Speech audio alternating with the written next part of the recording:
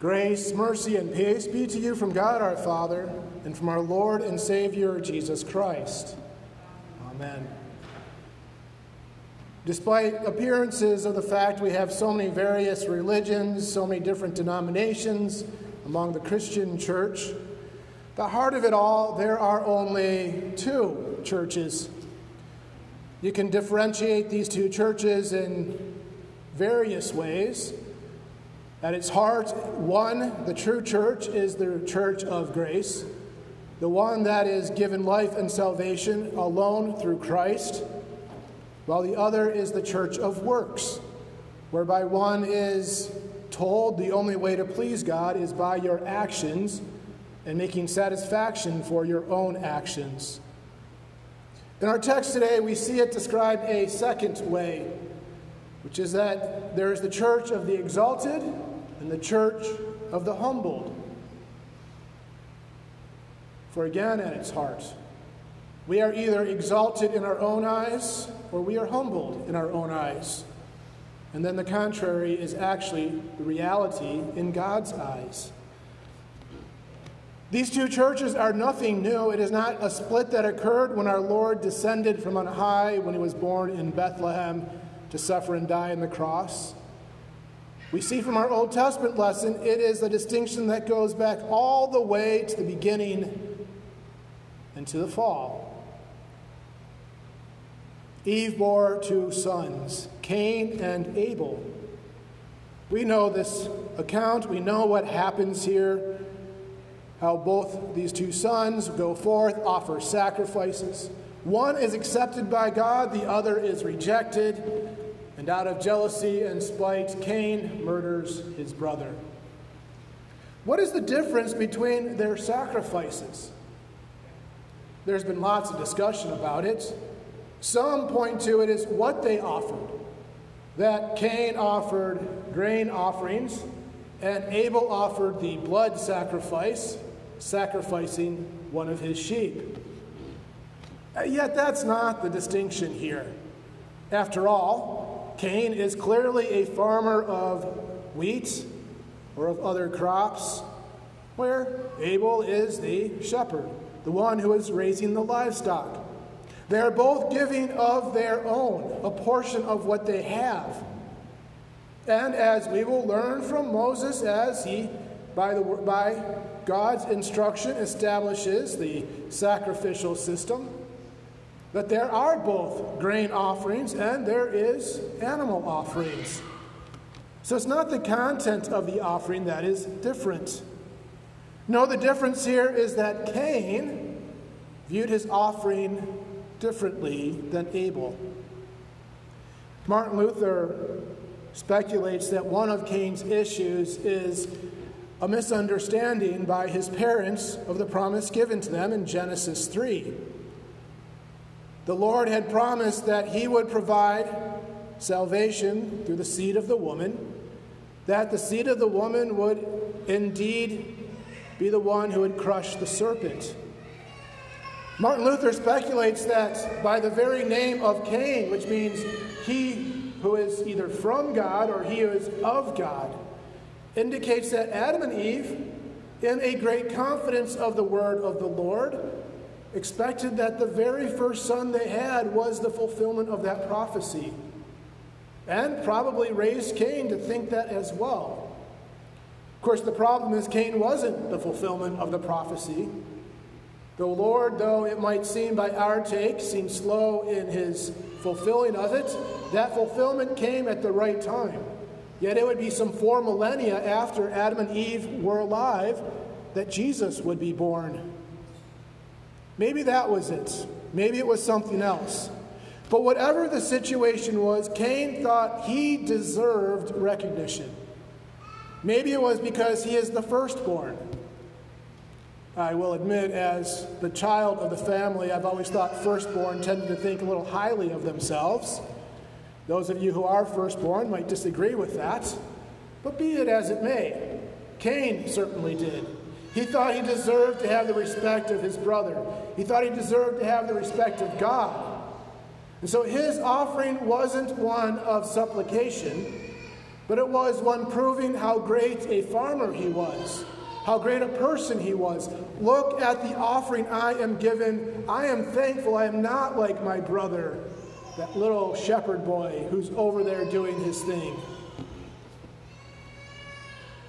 Cain exalted himself, and his offering was rejected. He was no different than the Pharisee, who likewise was, yes, from a civil point of view, one deserving of respect, who had dedicated his life to service in the church, who had trained fastidiously under the Pharisees and the rabbis, who knew the scriptures inward and out, who served the people with teaching and instruction, who gave up a portion, the tithe, and even more so of his income to the church, who was there with those who were in need of help, who offered up the sacrifices as needed. Thank you, God, that I am not like other men, like adulterers and extortioners, not like that tax collector over there who certainly cheats and swindles his brother Jews. The Pharisee exalted himself. God should respect him for what he did. There was no way God could reject him. And yet, at the end of the time, those who exalt themselves, those who put themselves forward first, find out how hard it is when they do stumble and fall, because we will stumble and fall. Consider Judas. Judas was one of the disciples. Judas was there with Jesus every single day. But he thought he knew better than Jesus. He thought he knew what should be done with the offerings. He thought he knew what was better to do than to sell it on oils, to anoint our Lord, to give it to the poor, or what have you. And so what did he do? He betrayed our Lord, handed him over for 30 pieces of silver, led the Pharisees and the Sanhedrin and the soldiers to our Lord in the garden, gave him that kiss of recognition. And when he recognized what he had done, he was broken. He didn't know where to go.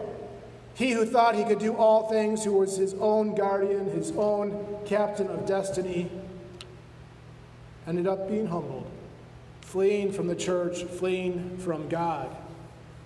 Contrast that to those who are humbled. You have Abel, who in his offering recognized that he was not worthy of God's love, who recognized himself as a sinner, who offered up the first portions, recognizing that all good gifts come from God, and he could do nothing else than to give back. I recognize that Moses does not explicitly state that in the text, but we know from Scripture itself this is what makes a sacrifice pleasing to our Lord. He is like the tax collector, who is broken, the one who recognizes his sinfulness, who says, I am not worthy, Lord, have mercy on me. Who recognizes that if he is not like other men, it is because he is the most broken, who stands with Paul, who says, chief of sinners though I be. And in contrast to the likes of Judas, we see Peter, who like Judas betrayed our Lord, who wasn't willing to confess that he knew Jesus, even to the likes of a young girl. And yet when he understood what he did, when he saw the Lord on that night and went away crying, he did not flee. For like Abel, like the tax collector, Peter knew who he was. The one who fell down before our Lord when he calmed the storm and when he caught the fish and said, Depart from me, Lord, for I am a sinner. And remembered the Lord was the one who reached out his hand and said, Be at peace. Your sins are forgiven. Why are we here today? Are we here today to check off our God time for the week? To show that we are better than others? To show that we are at least doing what must be done because it's what God calls? Are we here like Cain to show off who we are? The ones who are better than our neighbors who are sleeping in on a Sunday morning, or who are out on the golf course, or who are doing who knows what? Are we the ones who look around and say, well, at least I'm not like them? It's probably a little bit of that. Who among us can't look at our neighbors and think they only are getting what they deserve when things go wrong? And yet, what we recognize is we are not ones who come here exalted. For the reality is we are no different. We are not here simply to show God how good we are, because there is nothing in our hands that we can show. We are not saved by our works. We are not saved by what we've done. This is Paul's emphasis to the Ephesians. It is by grace we are saved, not by works. Are we here simply because there's nothing else to do? Because we don't have other plans for the day? Again, the reason why we gather here on this Sunday morning is not because we are looking for something social to do. There's many places we can do that. We can gather with our friends, we can gather with clubs, maybe not as much as we could in the past, but of course, there are times we can get together. No, the reason why we gather here, the reason why we are here on this Sunday morning at 9 a.m., despite the warmth and despite the heat, was because like Abel, like Peter, like the tax collector, like David, and like Abraham, like all the saints who have gone before us, we are broken. We are ones who have failed our Lord in our thought, word, and deed. We are ones who are poor, miserable sinners. And what is truly amazing is having come here, having confessed our sins, having acknowledged before the Lord, having shared with one another who we are, the Lord lays before you an amazing gift. He invites you and says, come. Come to my table. Come into my kingdom. Come into heaven itself. For I deign to dwell with you this day. I deign to come among you with healing and forgiveness. Like Peter, he reaches out his hand and pulls us up and said, yes, you are not deserving of my mercy, but I give it to you anyway. After all, that's the path our Lord chose. He didn't choose to be exalted. When Satan suggested that he simply take the power and reign, that he call all the kingdoms and exert his authority, which he rightly had, he said, no, that's not the will of my Father. The will of my Father is that I go and suffer in their place, that I go to the cross of Calvary and take their sins upon me, that I stretch out my arms and die so that they may live.